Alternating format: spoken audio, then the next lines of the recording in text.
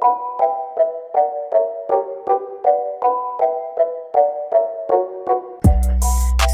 in this podcast, I've chosen to talk about a subject that is really sensitive for me, and it's about grief.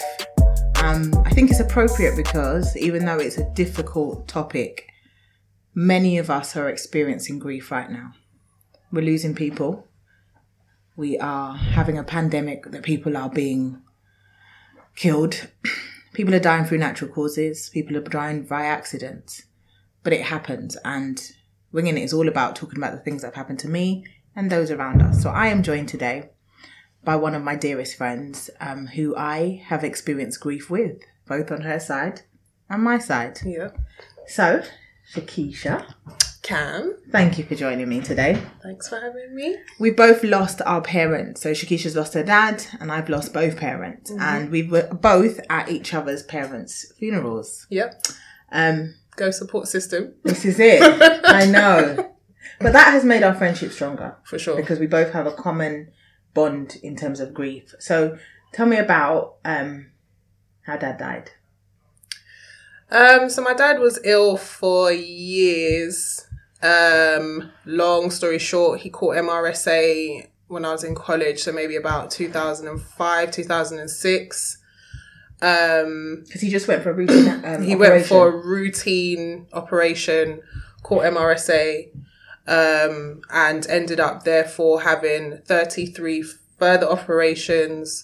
They brought him back to life multiple times. He had multiple organ failure and he survived all of that. Ended up in a care home for years, and then one morning he just woke up and then died. And how old was he?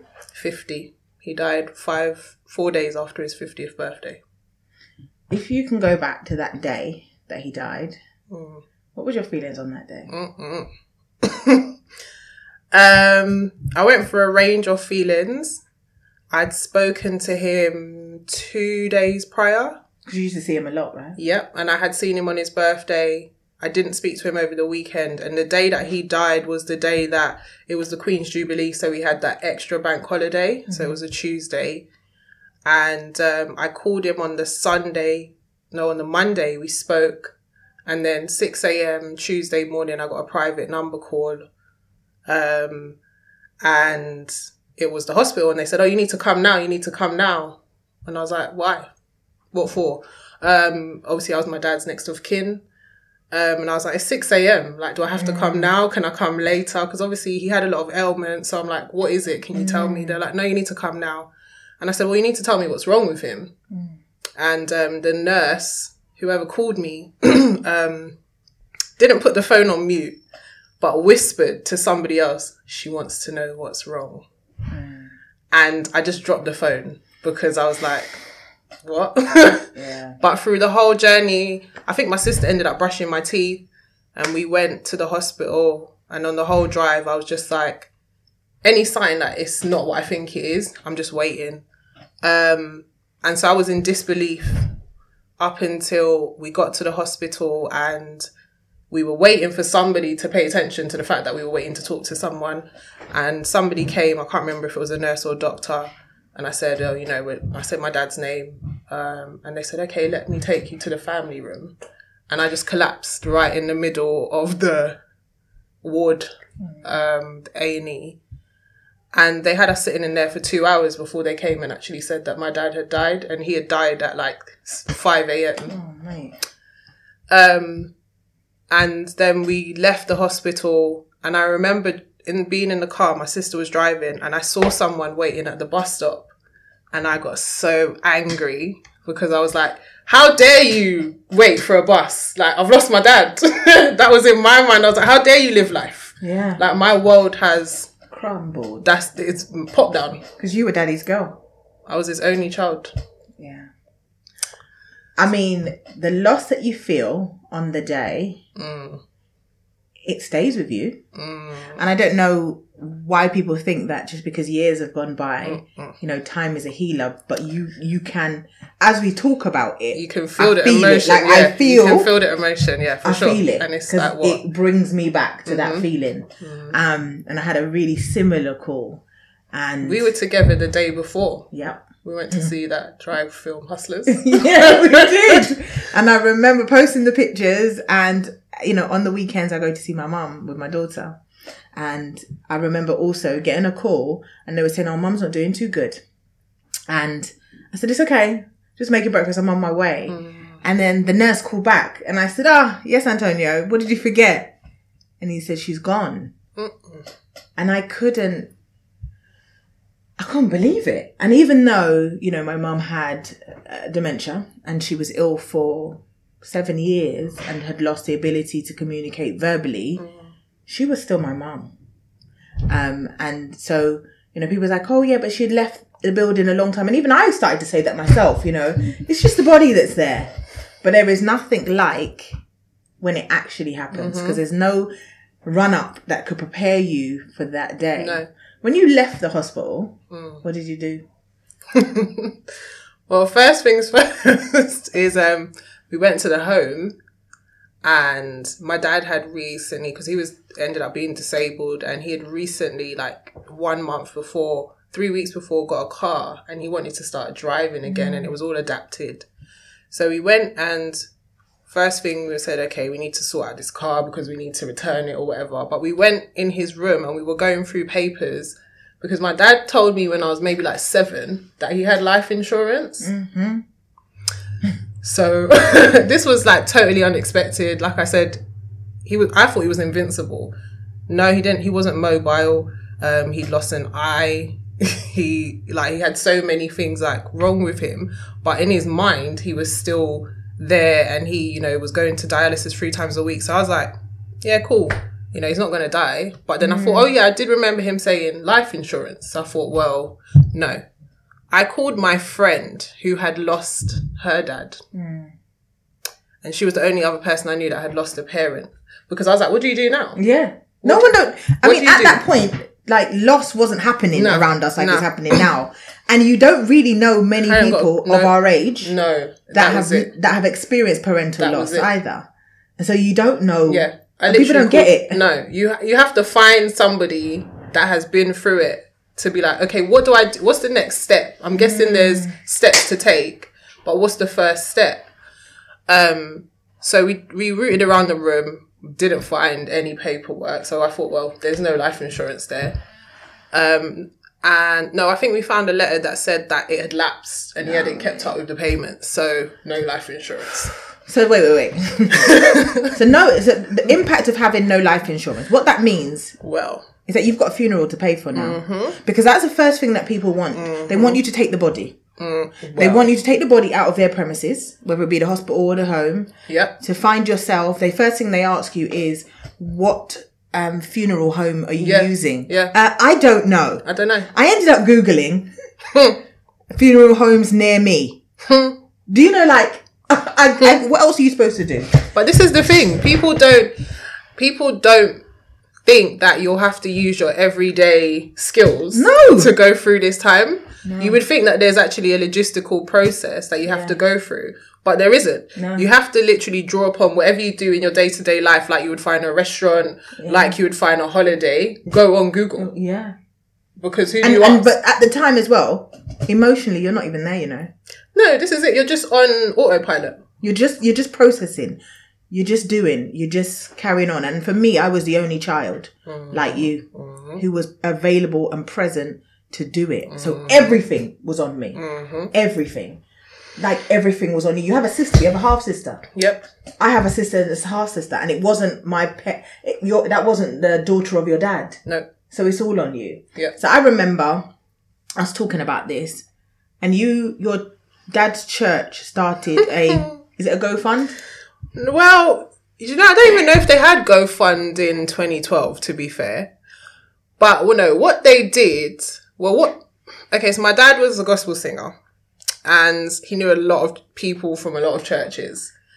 And before we'd even reached the home from the hospital, my phone started ringing. Bishops and pastors, people calling, so where are you going to hold it? In our church, this church, we got 2,000 capacity, we got this, we got... And I'm like, hold on, I don't even know what my name is right now, let alone what I'm going to do. So it was a big saga between him passing away and the funeral. But no, what happened was another pastor who I'd never even contacted me put on Facebook, on my dad's Facebook page, tagged my dad in a post. And I never wasn't friend. I didn't even know my dad had a Facebook until after he passed away. Saying the body's stuck in the hospital, so we need money now because the family don't have any money, and we need to get the body. He's gonna be in the hospital. He's been in the hospital, and he'll stay there because there's nowhere for him to go. Who gave this man this message? I don't know, but I was obviously furious. And no one started a GoFundMe. It was the GoFundMe was me calling up family members. And how did that make you feel? Well, terrible. Because I'm not a person to ask people for help in general. I don't like to put burden on anyone. But I was 23. I just started a new job 3 weeks prior. I wasn't going to get paid for another 5 weeks because I'd missed the pay date. And I had no money. I was living at my mum's. I didn't have any savings. And funerals are... Hey! So I didn't bury my mum. I cremated my mum because that was her wish. And even that was expensive. So a funeral, they say an average funeral is £15,000. Well, I did good then. Where are we supposed to find £15,000 as children of the deceased? Dig it out your eye. Must be. Because it's really heartbreaking to know that you've lost your parents and the first thing they want to know is it's £75 a day to hold the body, and any days after this is another £100. And if you want not a cardboard box, it's £900. Don't even start about the cardboard box business because... And you got to show out as well because this is your dad, well, a gospel singer. Well, this is it. Gospel singer, well known in the church circles. You know, a very proud man, poor in money but rich in spirit. And how do I represent that when I've not got £1 to my name? Did you resent Dad at that point? Not at that point. I think I was numb for a lot of the process. Because, like I said, I was 23. I barely knew what I was doing with my life, let alone to make these big decisions. And the weight and the burden was just on me as his only child. And I'd had a part of that experience of the burden from him being ill and being his next of kin through all these operations and him going to a home and whatever. And it was a lot. I didn't resent him at that point, but I resented people around me because they made me feel bad for asking for help. I went to family members and they said, he don't need no big funeral. He don't need no big funeral.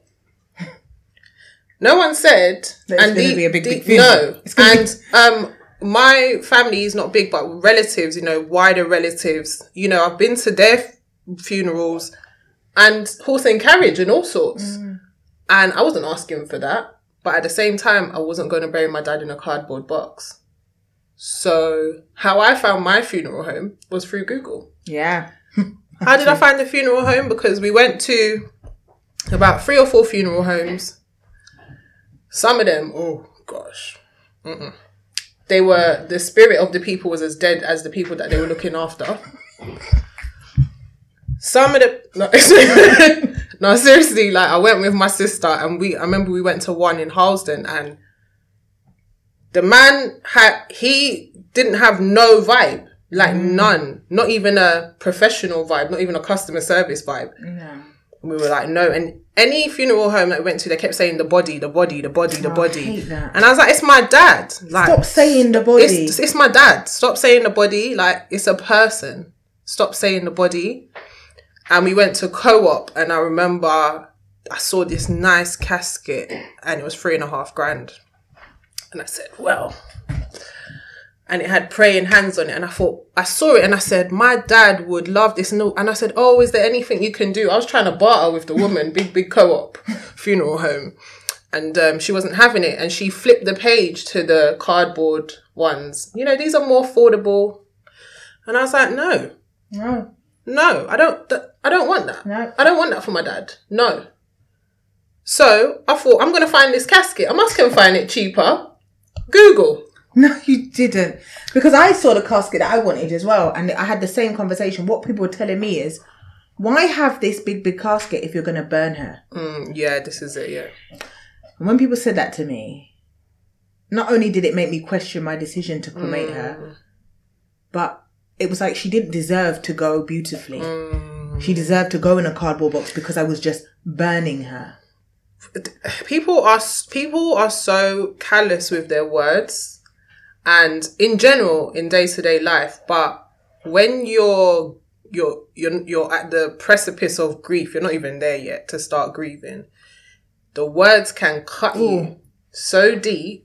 And hurts. those I don't even know if those wounds heal to become scars, because like now, like I said, it's 8.5 years since I've lost my dad. It's a couple of years since you've lost your mum, and the pain is still fresh. Were people there for you, like friends? No.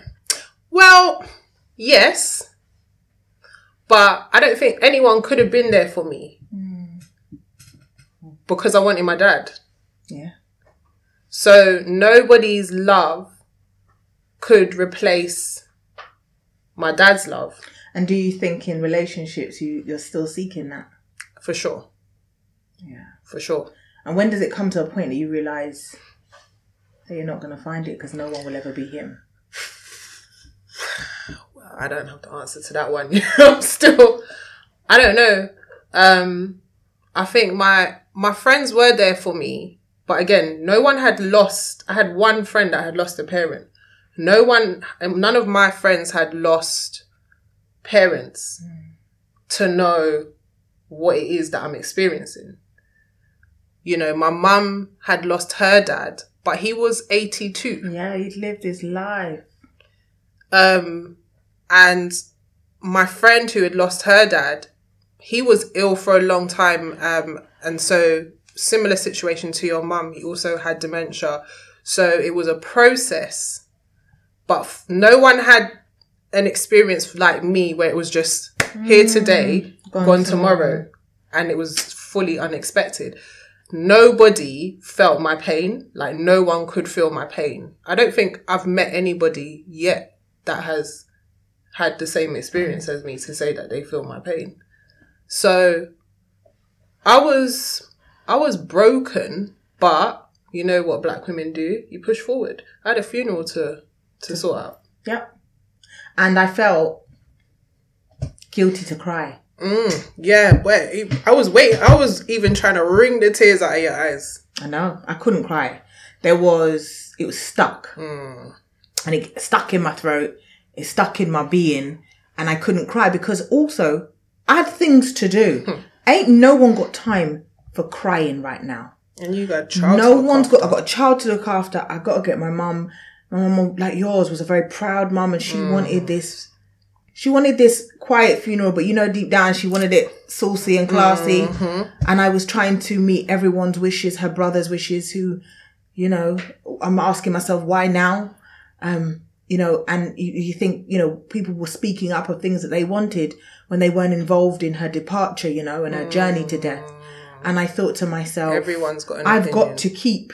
My sister was really very emotional about it, but and that was because she was miles, that she lives in America. She had this space. And she had the space too. And she also had a husband to grieve with and children to grieve with. And I only had myself. And I remember when Mum died and I started crying, Ashley said to me, "Mum, I didn't know you could cry."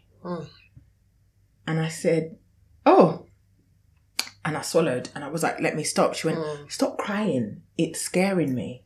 And I realized whatever I went through before then, no matter the breakup, divorce, whatever, I didn't show her that emotion, but I couldn't, once I received that phone call to say, my she's gone. And I remember driving to the hospital or the home, and all I wanted to do was touch her warm body. But I know she was dead. So I walked in the room and I'd never been around Did a you dead touch your body. mum? I touched her, kissed her, and I held onto her Do you know body. I couldn't touch my dad?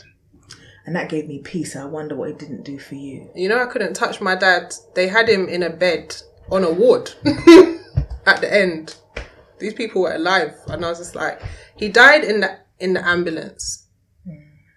So they brought him to the hospital, and he was and the curtains were drawn, and I went, and he looked like he was sleeping, and my sister touched his hand, and I couldn't because I didn't want to feel that he was cold.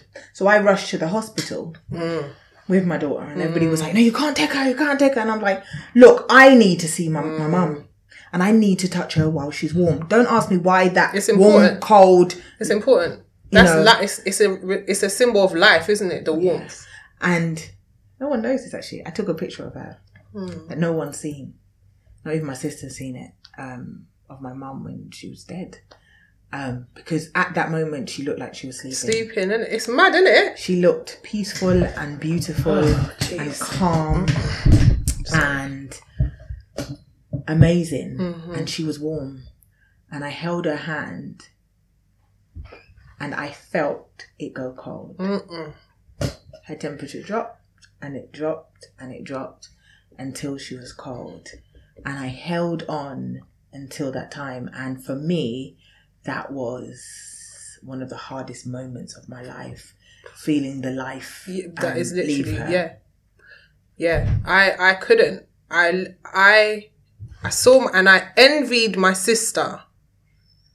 As I said, it's not her biological dad, but she grew up with him. She's my older sister. And she touched him, and I went. My hand was like 5 centimeters from his hand.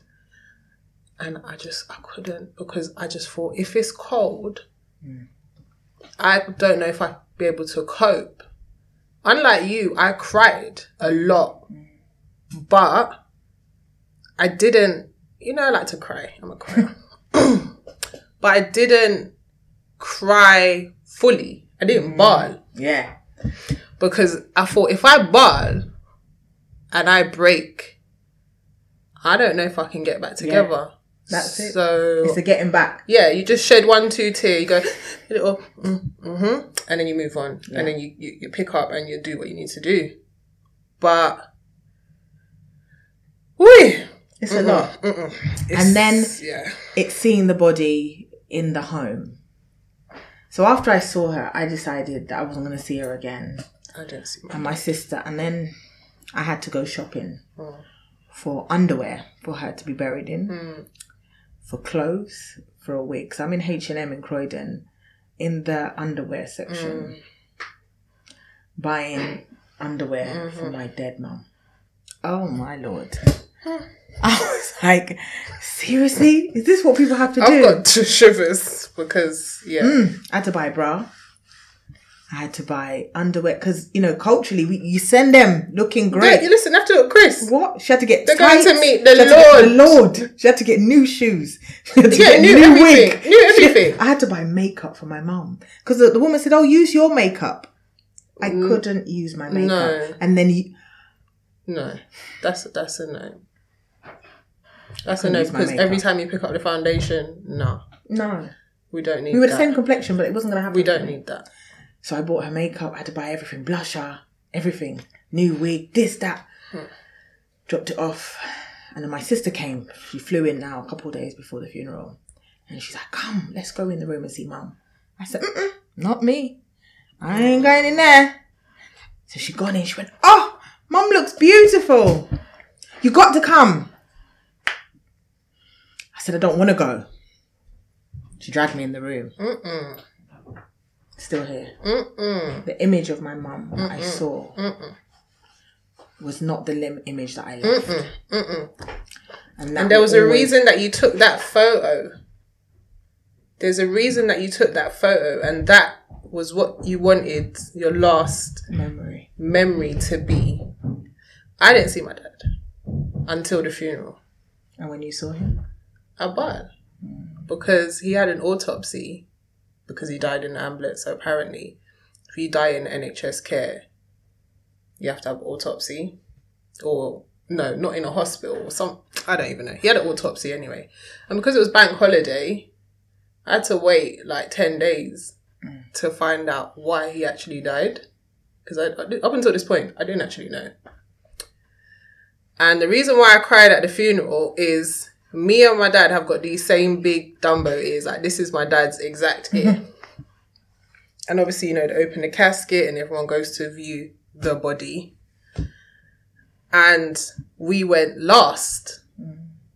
And I cried my eyes out. I think I broke at that point because I looked at his face and I said, yeah, I guess he looks the same. But then I looked at his ear.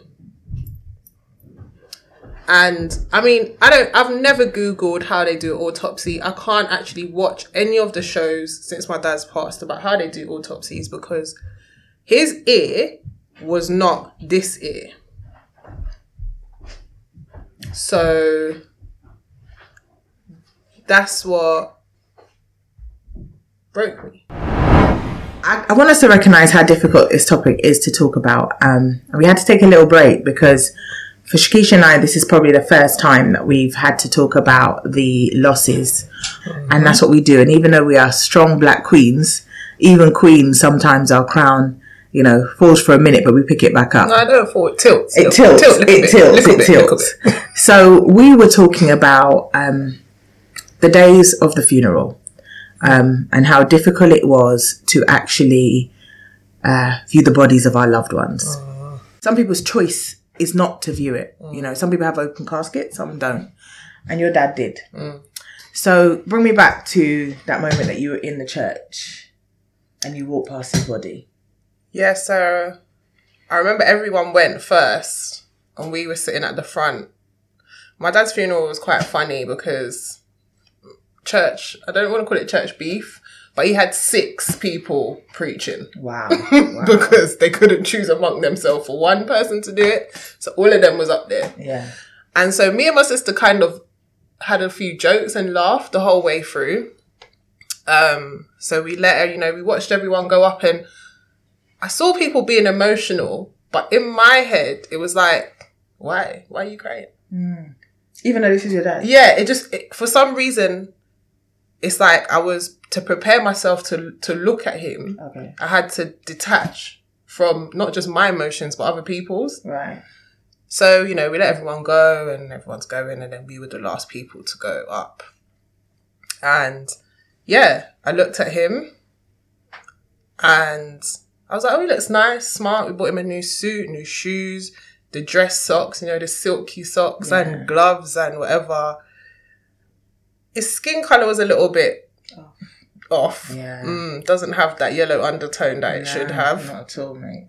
The glow. The glow is gone. Mm-hmm. There's something different about like I can't put it into words. But yeah. And then, I looked at I said, I think I was looking at him to see if he was all right.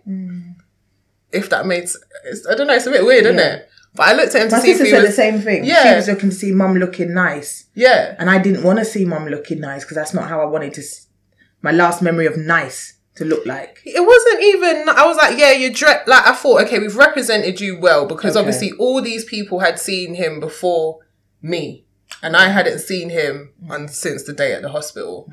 So... I said, okay, all these people have seen you and you look all right. Yeah. But do you look okay? But how does somebody that's not alive look okay? And so I was, scanning him and then I looked at his ear. And that's when I broke down because me and my dad have the exact same ear.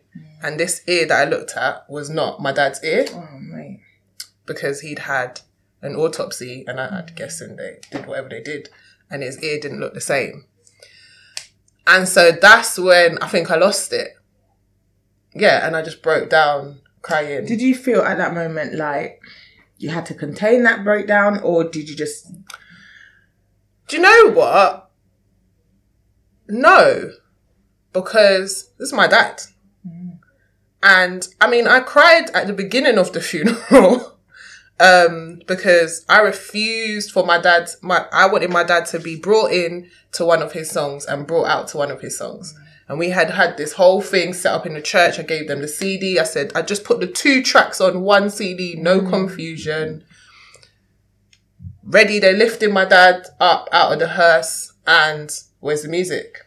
And I want to say I was a diva. Can you say you was a diva at a funeral? Yep. I was a diva. Like, I said, don't bring him in. Wow. Where's the music? Play the music. Yeah. And they're faffing about, and all now the music's not playing. And I said, he's not going in without the music playing. I want his song to be playing. And I think eventually somebody, I don't remember who, probably said, settle yourself. And I remember my ex ran home from the church because he figured out that there was a lead that they didn't have, which is why the music wasn't playing. And he ran home to get this lead so that coming out, Dad would have his music. And it's those moments that you don't forget. I mean, I remember having to talk. I don't know if you spoke at your mum's funeral. So I had to... My dad. Yes, sorry, your dad. I had to give a speech at my mum's. And I was like, okay, I can do this. So that's why I was containing myself throughout. I was like, right, you can't be bawling now because it would choke up. So I remember saying, right, this is you hosting, you're presenting. Like, I had to detach. I had to get up in front of everybody. Even when I walked in, I could see people, but I was like, right, I'm not looking. And I remember holding my daughter's hand and she, looking so cute, coming in. And I was like, come on, we got this. And I just felt like, in retrospect, that I wish I could have been emotionally present on that day instead of pretending, instead of having to put on an act. I think that really stopped my mourning and my grief of my mum because, that day is closure. So it took up to the point of going into the crematorium and them shutting the curtains and knowing that was the last time. I didn't even come into the crematorium. Right. I couldn't. It was so... I've never been in a cremation. And so your mum's cremation to be the last. The first. The curtains shut. Yeah, that is a madness. Woo! The finality of the curtain shutting is, I almost think it's more traumatizing than them lowering a coffin or a casket into the ground and putting dirt on it. Because when I heard, I've been to funerals, and when you hear the stone, the dirt, it is a bit old. And then for me, Caribbean funerals, when those old birds start singing, oh gosh, when I tell you, they take me to another place, and I think they almost force the emotion, and they all start singing together, and it's like when you're in church and then pastor starts to speed up, and you start to feel it, and I feel like the spirit. It was that. And I started thinking, have I done the right thing? Should I have cremated her? Should I have not cremated her? Should I have? And then I remember walking out of the crematorium and I heard a wail. Someone screamed. And I looked behind and it was my aunt who had been contained this whole time. And when she broke, I broke. Because sometimes it just takes that one moment that someone else is expressive.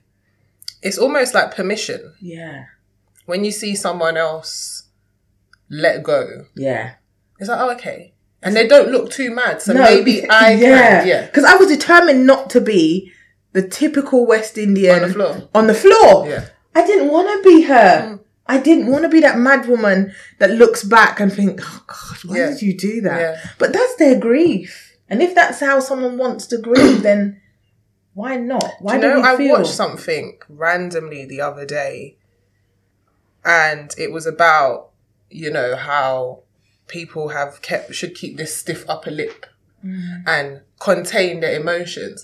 But in other cultures, when somebody passes away, they hire people to wail. Wow. They hire people to go up and down the streets wailing. Like these people, that's their job because they want people to know that there's this sadness on this family and let it out. Yeah. But I don't know where we've got this thing from where, I mean, losing anybody, losing a parent, somebody that was instrumental in you being on this earth, why should you not have license to be on the floor? Yeah. Why do we have to feel like we should keep it together? All the time. I remember when at my dad's funeral, I didn't speak because I couldn't. I remember when I was doing the order of service, I said, Auntie who, my niece, my nephew, my sister did the eulogy. I could not speak, but I said I wanted to sing a song. And it was the one song me and my dad recorded together. And it was the first time that I remember, I'm not saying that he never did before, but the first time I remember him saying he was proud of me. But he never had no backing track yet. My ex still hadn't come back with the lead. Gosh. So I sang this song a cappella. But in my when I sat down, my sister said, "You look like a crackhead." Oh gosh, really? Because I was like, and I slapping my leg and nodding my head because I'm hearing the music. But also I had to focus on hearing the music that no one else could hear so that I could get through the song. Yeah. And I don't even know how I sang. I don't even know. I was probably out of tune. People, I don't remember anybody's reaction. I remember when I was singing, 2 people walked out of the church. Woo. And that was for a whole nother reason. Oh, not because... Okay. Oh, I hope not anyway. No, 2 people, 2 well-known pastors walked out of the church. And, it was mad because I think my mum asked me to perform the song again at the wake. I don't like that word, you know. Yeah. The after bit. Yeah. So where does that word wake come from? Because are we trying to awaken the dead? I don't know why it's awake. I don't like that word. And also, why do we need it? Because, we were talking about money earlier. And, financially, I know there was a fund, but how did the funeral impact you financially? Well, I think my dad's funeral getting paid for is one of my biggest life testimonies. Because as I explained before, I didn't have no money. I went to family and it was basically like, we ain't got no money. And I told you that, excuse me, I Googled, I did a Google search to find a casket. And I found a casket that Co-op said was $3,500. I found it for $999. And I thought, is it all right to get a bargain in this situation? Yeah. But I ain't got no money. So I called the people and I said, do I have to take your services or can I just buy the casket from you? And they said, you can just buy the casket, but come in and talk to us. And I went in and spoke to them and they were the first people that called my dad, and not the body. And they were so sweet. And I said, I want you to do my dad's funeral. And they said, where is he? Is he in Scotland? Wherever he is in the UK, we'll go and get him. Don't worry about it. We'll look after him. And I was like, yeah, I want you to do it. And so when they told me the cost, it's like $4,000 for the flowers and whatever else they do. I can't remember, to be honest. And I said, it's a lot of money. I went and I got the plot. That was $4,000. Yeah. So already at 8. I ain't got no money and I ain't got no job. And one pastor or bishop or somebody called me and said, we need a breakdown of these costs. We need a breakdown because we're having a fundraiser at the church. 3,000 people. They never invited me. They never told me when it was. Apparently they had it, So...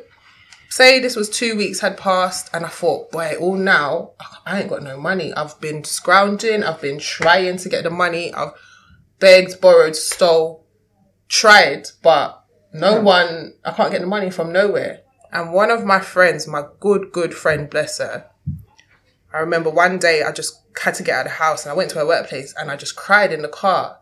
And I said, I don't know where I'm going to get this money from, but the funeral, we can't have no funeral because I can't pay for nothing. And she said, I've got some savings, I remember at this time we're 23. She said, I've got some savings. I've got a few thousand. You can have it. I said, I would never take that from you. But I said, God's going to make a way and I just have to believe. I thought, let me call the funeral home and find out what exactly the balance is. The woman said £4.38. So, excuse me? She said £4.38 left to pay. I said, what? She said, oh, what did you already pay the £4? Is it? I said, no. Yeah? What do you mean £4.38? She said, well, people have been paying. People have been calling us to pay. And I had given out the details because I said, I don't want the money. Send it to the funeral home. If you have a change or whatever, please send it. But obviously when I'm asking these people, they're telling me no. Who paid for the funeral? How the funeral got paid for? I don't know. God knows. I don't know. That is absolutely amazing. I literally, I'm telling you, if anyone don't want to say that miracles can't happen or miracles don't exist, let me say, my God is real. Because we went from we got up to £9,000 to £4.38. Oh. That is amazing. So, as a woman now that is embarking on relationships with men, what does the impact of your father's loss have on you and your relationships with men? I think my dad, even being alive, had impact on my relationships with men. Anyway. Okay. Now that he's gone, I remember a few years back, a couple years after he passed away, I thought, when I get married, who's going to walk me down the aisle? And my dad couldn't walk for years, but I always imagined him in the wheelchair alongside me. I thought, he's not here. And I don't have men in my family. That's how it's my nephew. He's 11 years younger than me. And I said, Jordan, would you mind if whenever I get married, would you walk me down the aisle? He said, yeah, come on, Kishi. Of course. Yeah, we do. Of course. And at the time, he was just a young teenager. Yeah. But now, I'm in a relationship and I'm like, you'll never meet my dad. That's it. It's a never meeting. Because how do you know me without knowing my parents? This is it. Because I am my parents. I am my mum. Like, there's a picture of my mum. Do you remember that picture of my mum when she was 18? That's me. And it's not until we found that picture, it looks so old, but it's me. And I am her and I am a lot of her. Well, I'm my dad too, you know? And as much as I wanted to deny it, I am very much him, you know? He was a life and soul of the party. He was a sound man. He was a entrepreneur. Then he was a builder. Then he was a chef. Then he was the man was everything, you know? And my flexibility to do stuff came from him. And no matter how much I wanted to deny it and think, nah, I'm my dad. But I want my future. I want my daughter. My daughter's never met my dad. She don't know who granddad is. That's one thing that it makes me tighten up inside. And that is like, I don't have children yet. Yeah. And they'll never know. Well, no, actually, that's a lie. I said they never see my dad in the physical form. But you see, my dad made a lot of music. Original Tony Rich. Please go and check him out. Spotify, Apple. Someone's stealing the royalties, but be blessed anyway. Be blessed anyway. Oh, gosh, that's a whole nother... It's a whole nother chat. Shameless plug. But my dad has left so much music. And one thing about my dad is that he liked to talk in the songs. So he doesn't just sing. You can hear his voice. Yeah. And I've got photos. There's one video on YouTube, one music video that he did, which I found after he died. And he's done, and it's when he can move and he's dancing and whatever. And I only watch that once a year because I can't cope. But still, it's on YouTube. It's there forever. It's there forever. Yeah. And so I'm like, okay, when I have children... We can get that downloaded. You know a man who can. Thank you. When I have children, there's things there. Yeah. So you might not be able to touch him or hug him or smell him or see him in 3D. Yeah. But you can hear him and you can feel the spirit through his voice, through his music, watch him jumping up and down. And, you know, at his funeral, so many people that I'd never met, never heard of in my life. I don't know how they heard about the funeral. One man said, when I did first come to England, is your dad that picked me up from the airport. Oh, nice. And he's such a good man. 25 years I never see him, but I had to be here today. And those kind of things are so nice to hear. Yeah. I didn't know this man. I couldn't tell you who the man is now. So many people were talking to me on that day. Yeah, I got your dad's music. I don't know who you are. Who? So he left a legacy. And I think that's what you've got to take forward. That even though he's not here, he's left a legacy with you. And talking about legacy, I've got another guest that's coming to talk about their loss. And then we'll bring Keish back. And we'll all talk together how it means to be here collectively. So, thank you for our first part. Thank you. So I am here with another, let's say, sister in loss. One of my dearest friends also. Welcome to my podcast. Hi Zipporah. So, I call you Zip. So we are talking today about the loss of parents. And, you know, this week is significant for you because it was the anniversary of your dad's loss. And we were talking on the phone about the man he was. Tell me about your dad. So on Tuesday, it was 2 years since my dad moved on. He was the rock of our family. And I think for me, I'm so privileged that I had a present, fulfilling, loving, present dad. And I was always so proud and almost putting people's faces that I've got a full home and my mum and my dad are together. My dad is present in my life. He comes to my parents' evenings and drops me to uni. Like, he was just there. God-fearing man. I'm the eldest of 4, loved us to bits and was just always there. And even similar to what Keisha said, in his funeral, people were singing his praises. Like, when they had to get papers, I'm from Ghana, so people had problems coming to the country. He was the person that helped them get over. The church was fundamental in the church. He was the elder in the church. When he passed, it's like our world was broken, to be honest. He played such a fundamental role. And you were really close to him. Daddy's girl, to the core, always and forever. So that for you, did it come as a shock? So he was back and forth between here and Ghana for a while. And my mum planned to be with him. We were all set up. They gave us inheritance. They did really well setting us up in terms of setting legacy for your children. They got that. All of us have our own properties because of them. So mum said, you guys are fine. You guys are doing okay. I'm going to go and be with my husband now.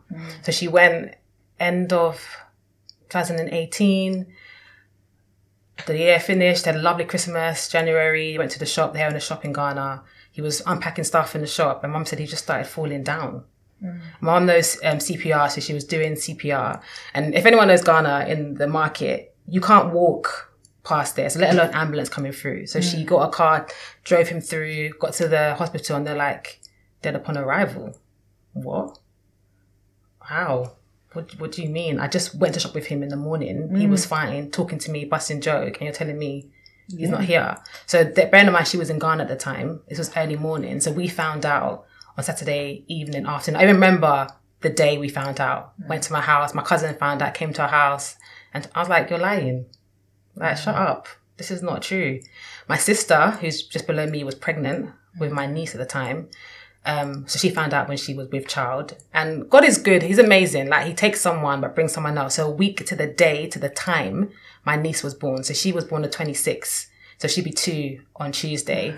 So he literally turned our morning to dancing, literally. And I think for me, my faith has increased through my dad's death. Like, I don't know how people get through it without believing in a high power. Mine is God, the Almighty. So that brings chills in my spine just talking about it. And that's what you remember the most. The funeral is what you remember most when you remember the anniversary. Were you able to go to the funeral? Yeah. So I've never been to a Ghanaian funeral. I can only tell you about our showcase of a funeral in the Caribbean.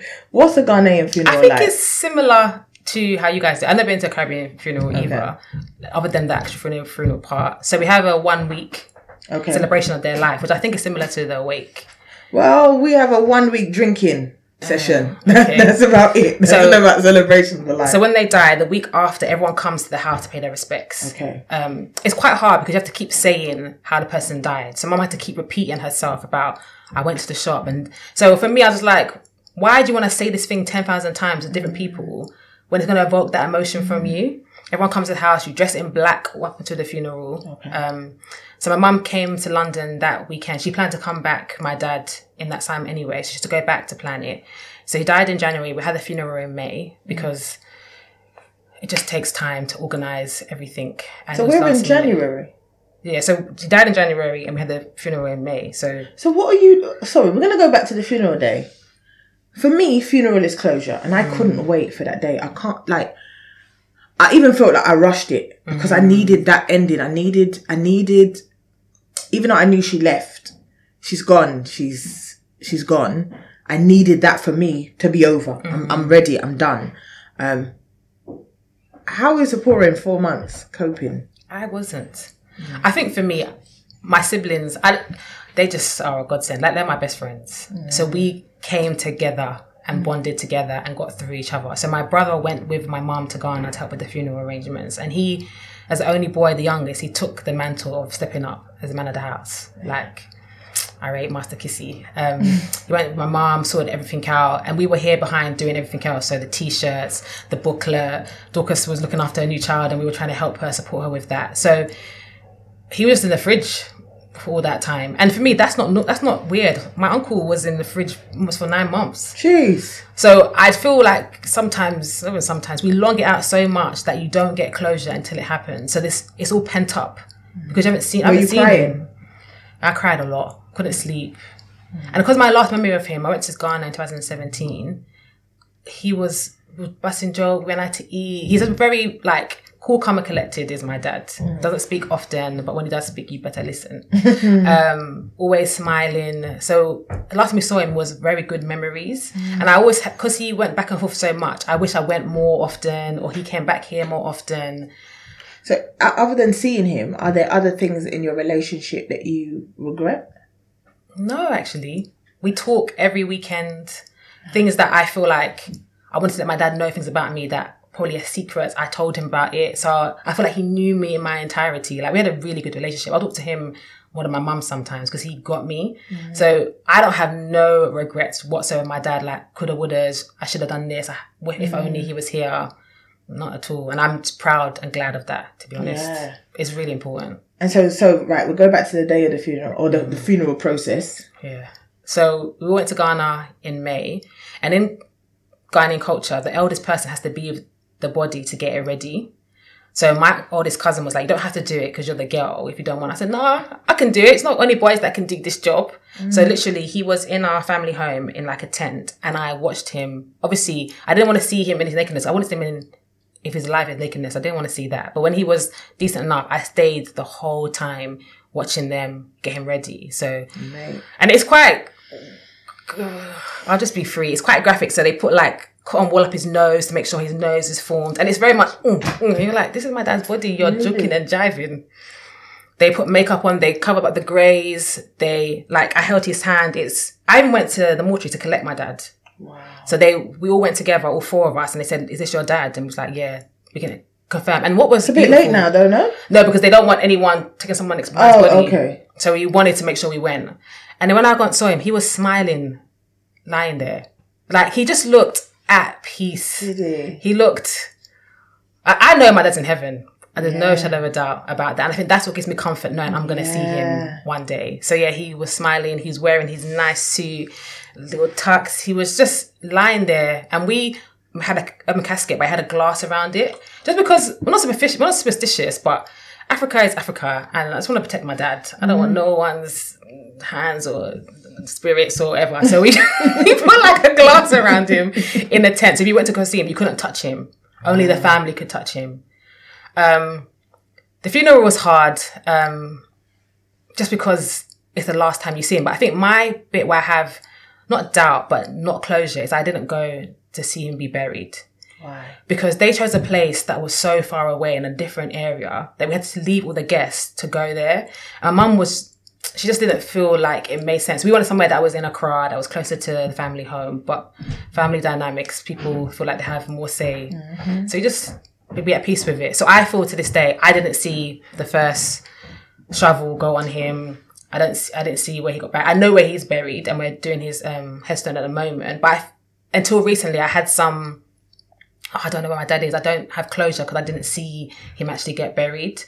So I still grapple with that, if that serves me or not. But it is what it is. So just deal with it, I guess. Because as you say, Dad is with Jesus. Yeah, literally. I think heaven for me is closer now. It's here. And sometimes I feel like I do my dad, which I'm sometimes careful of, because I actually want to go heaven because of Jesus, innit? That's why I actually want to go heaven. But I want to go heaven and see my dad. And if that's what ignites my faith to be more on fire for God, understand that he's real, then for me, that's okay. So I was talking to Shakisha about relationships, and as a woman, often your dad is supposed to be the first man you fall in love with, really. And he's supposed to model how true love is, you know? And is true love broken now that your dad is gone?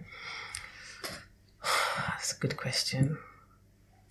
My dad showed me what love is. My mum and my dad had a very beautiful relationship, very open, affectionate, loving relationship. So I know what love is through them. Even my friends and family are like, I want a relationship like your mum and dad. Do you know how dope that is for your friend to say that? Like, I want your mum and dad to have. And I'm like, yeah, I had that. I grew up with that. So for me, because I've seen it and he showed it, he wasn't shy to show it, I don't think it's broken. But I'm upset that my man won't see my dad, or won't see what my mum and dad have to do that for me. Yeah. You know that example that... And how are you going to do that? Because Keisha and I were talking about the legacy. How are you going to bring dad into now?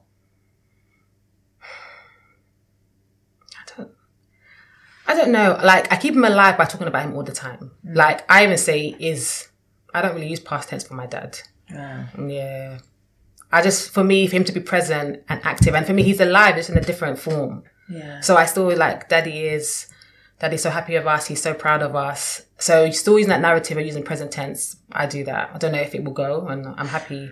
Do you think, I mean, we've spoken now to two of you who have lost fathers. Do you think there is a difference between losing your father, no, not difference, but the impact? Do you think if a mother was lost, it would be different? Yeah. Even though you were closer to your dad? But my mum she carried you for 9 months. Yeah. Like, I don't really like thinking about my mum in that context. Because when my dad first died, some people say all these theories, oh, you know, when your dad dies, not long your mum will go. Why would you tell me that when I was my dad? Yeah. Like, are you okay? Yeah. But it was like, oh, the grief sometimes is much for them. You got, as the oldest, you have to make sure you look after her, because if anything happens, what is it? Is it me? Yeah. So I think that thought alone, I don't even want to comprehend it. But my mum has become so much stronger. Her joy is infectious. Like, I can't be down around my mum, because she will just be like, Daddy would want us to be happy.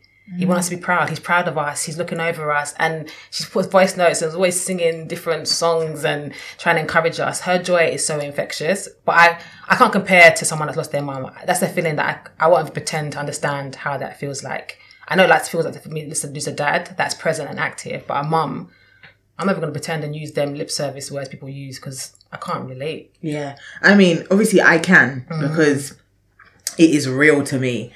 And there is nothing...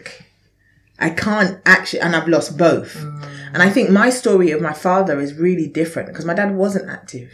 He wasn't present. I didn't idolize him. I felt that he abandoned me from a young age, you know. In my early years, he was present, but he also used alcohol as a coping mechanism, and he exposed me to a lot of unhealthy behaviors. So a lot of my memories were seeing my dad on the floor drunk, you know.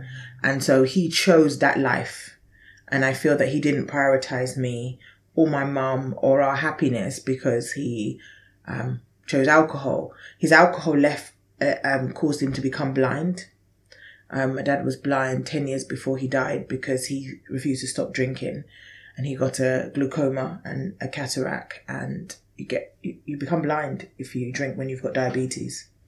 And so My dad still, carried on with his best life. My dad was an adulterer. My dad actively cheated on my mum. I was witness to women that my dad cheated on. My dad wrote a letter to say that he is writing me out of his life because he feels like I chose my mum over him in the divorce. But he was actively cheating in our family home with a woman that I found. And I was 16 at the time. So for me, I couldn't respect this man. And I remember I came to England. I was in Guyana for a while. And I left England and I left him there and I didn't tell him that I was leaving. We lived in the same house. And my dad was really malicious. At one point, my dad had another family and my mum would go shopping and put food in the fridge. And I remember one day, my dad said to me, I was 15. He said, what do you want to eat for breakfast? And I said, bread and cheese. And he said, there's no bread. There's no cheese. I said, well, Mum's gone shopping. And he said, the dog jumped up on the table and he ate the cheese. Is it? But he didn't know I was looking at him. And my dad used to take things from our family fridge into a bag to take to his other family. What? Yeah. That was my dad. And that's for me how he loved me. Because, you're taken from me to another family. But do you even call that love? That's it. I don't know what that is. And so when my dad passed, I hadn't spoken to him for 10 years. Wow. Because, as I said, he said that I was dead to him because I chose my mum over him, despite my parents got divorced after 30 years of marriage on my 16th birthday. The courthouse was right next to my school and I was writing my GCSE maths at the same time. Hence why I got a D, because I couldn't focus. And I could see my mum in the courthouse because, in the Caribbean, it's got like wooden... Oh, you can see and through. I could see her. And I remember that feeling and I remember having to choose better. So, and I do think my dad's influence, if he was as significant as yours, would have been different in terms of my relationships and my grief. Because I got a call from Guyana to say, so my dad got remarried. As I said, he was blind, but he still managed to find a woman. And I remember saying to him, you don't even know what this woman looks like.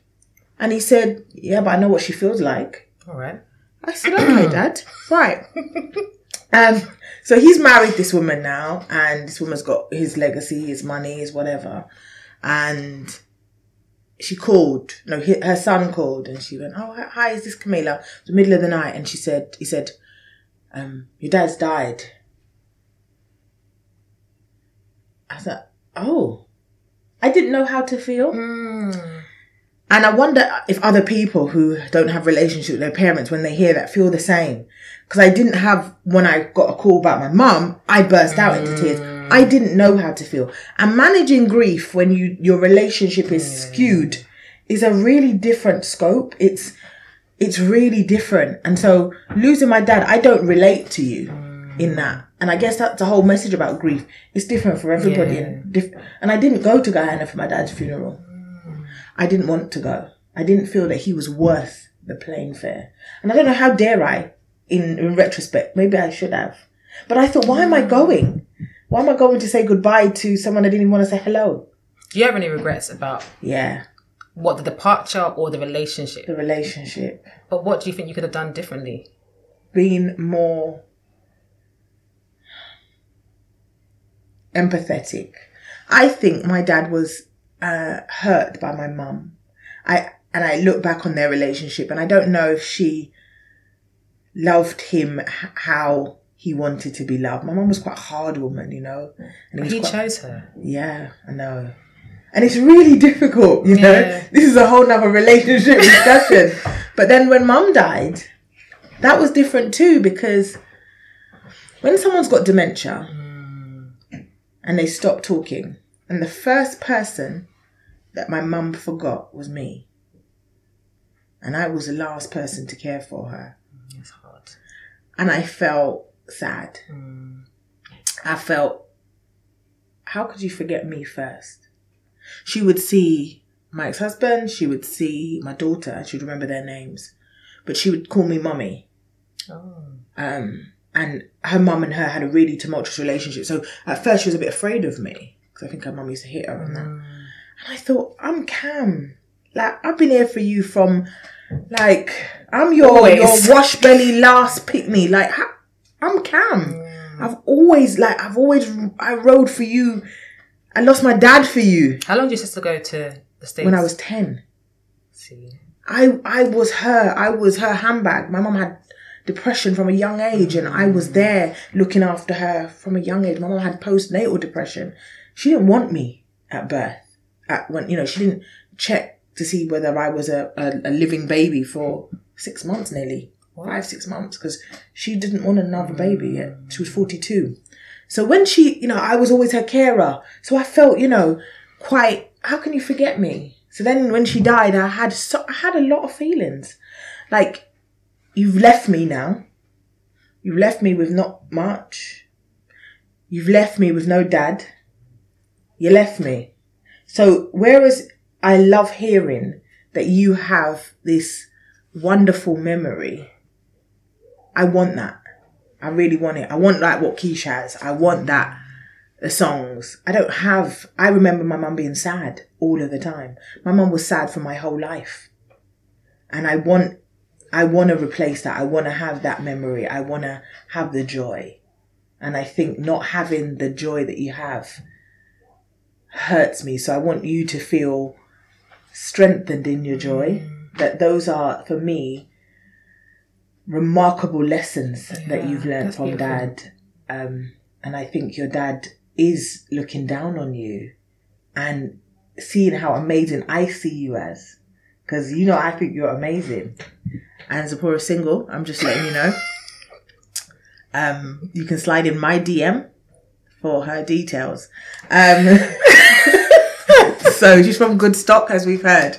So I just want, I want you to find that. I just want you to find that, So we're going to bring Keish back and we're going to wrap up our grief chat because it's deep and hard, and we're going to end with some good stuff. So we're going to look at how to help others, because that's what we do. So thinking about your time in grief, what message or advice can we give to people when let's start with, you first discovered that your parent has died? Breathe. Yeah. Breathe. Breathe some more? And breathe again. What about you, Zip? Yeah, I think just taking it in. Because I was in denial. When I first was told, I was like, no. I think I said no for a good hour. And just taking that time for your own self to accept it for yourself. Without the noise, without the distraction, be like, oh. And does that mean like removing yourself from your family, or going for what does that look like? All right, you both breathed. Yeah. What does it look like? I feel like everyone's coping strategies in general is different. And for me, I just went into go mode. So actually, I don't really remember when I allowed myself to initially feel sad. Like I said, it was just go mode. It was 1 month and 1 day between him passing away and the funeral. But you couldn't do go mode. So, but then, it's different. This is what I'm saying. There's so many... We're 3 people that have lost parents, and we each have a different experience, but with a lot of similarities. And it's also different on how your parent died. Right. Because I've got friends whose parents commit suicide. I've got friends that it's been sudden, like a car accident. And I think that's a totally different grief too. Because then you feel robbed. Yeah. You feel that, and then you may ask the questions, God, why? Like, it wasn't his time. Like, at the age of your parent, maybe if your parent was a lot older, you might think, okay, they lived a good innings, innit? And they've done it. Or if your parent left you with loads of debt, it's so different, I guess. And your relationship, as I said, your relationship with your parent determines the level of grief, because just because someone's mum died, they might have not even had a relationship with their mum. So us saying that we think mums dying is different, it might not be for them. Exactly. Do you know what I mean? And I think the reason why I pause is because now I've been through it. The things people to say that are blanket statements don't make any sense Like what? anymore. It will get easier over time. That's a lie. It does not get easier over time. Did I ever tell you that? No. No. And I think it's only when you've been through biggest something lie. you realise things. Even I probably used to say back in the day when just trying to console someone, like, that is nonsense. Yes, it is. You get stronger over time because but it becomes this whole new normal. I have to accept every day, every year, every birthday, every Christmas, my dad is not here. It doesn't get easier. So I've learned. This is why I pause, because the things I used to say, they're not relevant. They're not valid. And going back to anniversaries, that's like so significant. There are more than one anniversary. It's not just the day of their death. No. So we've got the day of their birth. We've got the day of their death. Which for me is in the same week. You've got Christmas. The day of their burial. The day of their burial. You've got the day of your birthday, because you want your parent there. The day of your wedding. The day of your child's birthday. The day of your... There are so many days. Where you Father's Day. miss their presence. Mother's Day. I just think it doesn't stop. For me, my dad's birthday, the anniversary of him passing, and Father's Day is all in June. It's all in the same month. So for me, and you know, I used to tell people from like the end of May, don't expect to see me in June. But is that healthy? And I used to hide myself away because I didn't know how I would behave. And there was a time where I tried to go out because my friend's birthday is on the same day as my dad's birthday. One time I tried to go out and I had 2 drinks and I was paralytic. And I was bawling Yeah, at the in people the birthday. club for my dad. On my birthday, the first birthday that I had without my dad, I think that's when it hit me. And this is 6 months later because I woke up late.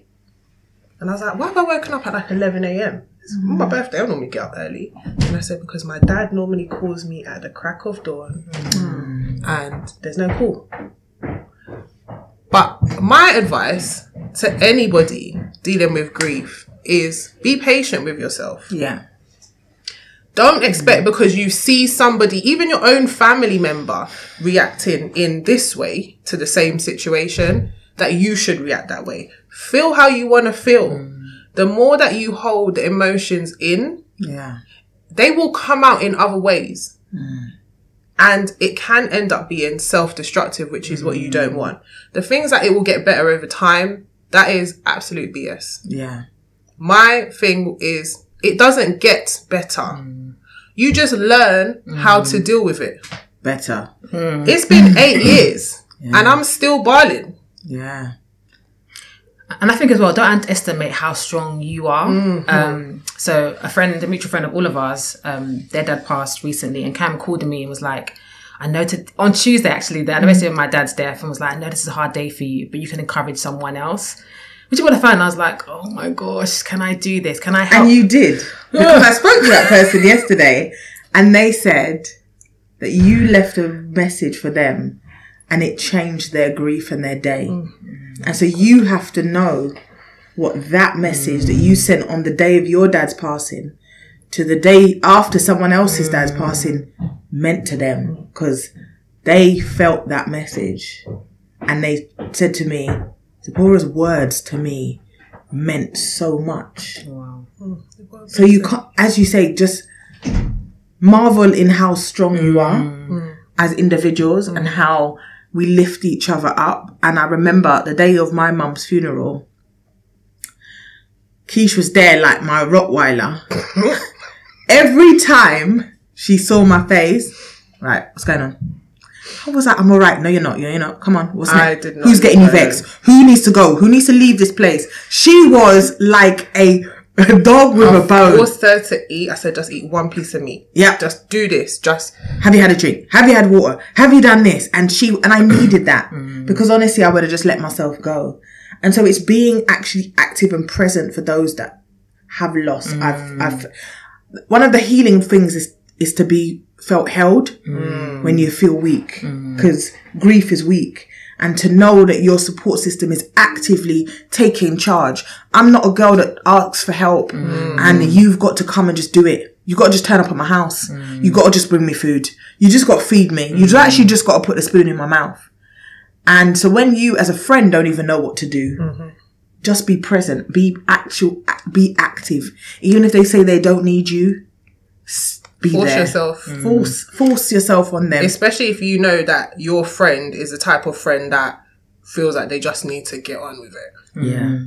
And I think from the person receiving it, let them. Yeah. So if someone just runs up in your house and like got food, it's totally to be like, I'm not in a good place, close the door, I don't want to speak to you. Let them love on you. Let them help you, let them support you, let them be there for you. Because I don't know how it's for you, Keisha, now, because you guys have lost it quite a while ago. People will forget. 2 years, like yours. Yeah, so people forget. So people didn't call me as much as they did the first year when Dad passed. Girl, nobody calls me now. Yeah. I have one friend that, you know, knows. Yeah. And Cam, but again, Cam's birthday sits in that space. It's hard, so isn't it? when Cam tries to invite me, her birthday, let's turn up. Like, girl, I'd love to, but yes, there are people, but people forget. They do, and that's another thing, and that's as okay though. That is okay. That's okay. It's okay because do you know what? Again, nobody is going to have the same experience as you, and it's very easy to push people away but still expect them to be there for you. And I say that not to all say the time. It's envious they don't check up on you. I think it's also understanding that their life still moves on but yours stays, and I think you need to accept that when they do give you that help, I think receive, because it won't always be there. So I've learned that friendship is important, especially in my girls. Like, I realised how strong and important it is to have solid girlfriends. When Camilla asked me to do this, I was like, I don't know if I want to do that. Because of my love for her, I did it. So I think it's also letting people that support you. And it's not been that bad, right? It's been all right. Support you and just love on you. I think that's key for me. Yeah, it's important. And I think what Zipporah just said about life goes on, that is my other key takeaway. That no matter how you feel, life is still moving. Time is still moving. And like I said, you know, at the beginning, when I saw the person at the bus stop, I was like, how dare you? Because you expect time, because your world has stopped and crumbled. You almost expect everyone else's world to be the same, but it's not. And that's okay. It's okay to understand that what you're feeling, and you have to go through those feelings. You cannot push them to the side.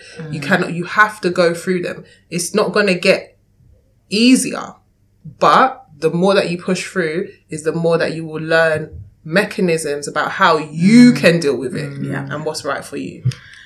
And it's about, I think, finally to love on yourself, as you said. I think that is, for me, one of the key takeaways, that sometimes we don't have other family members, we don't have siblings, we don't have a large friendship network, and it's about breathing, it's about understanding that life goes on, and love upon yourself. So anyone out there going through it, we got you. Message us, we're here to support. And please, if you want to slide in my DMs, Cam will put it up, I'm sure. Yeah, I don't have no DMs to be sliding in, so slide in mine for her. For grief. Yeah. I'm not though. Putting it out there. Anybody wants to put a ring on it. We love you guys. Our love is for you, and I love you too for being here. So good. Thanks for having us. Thank you. Thank you.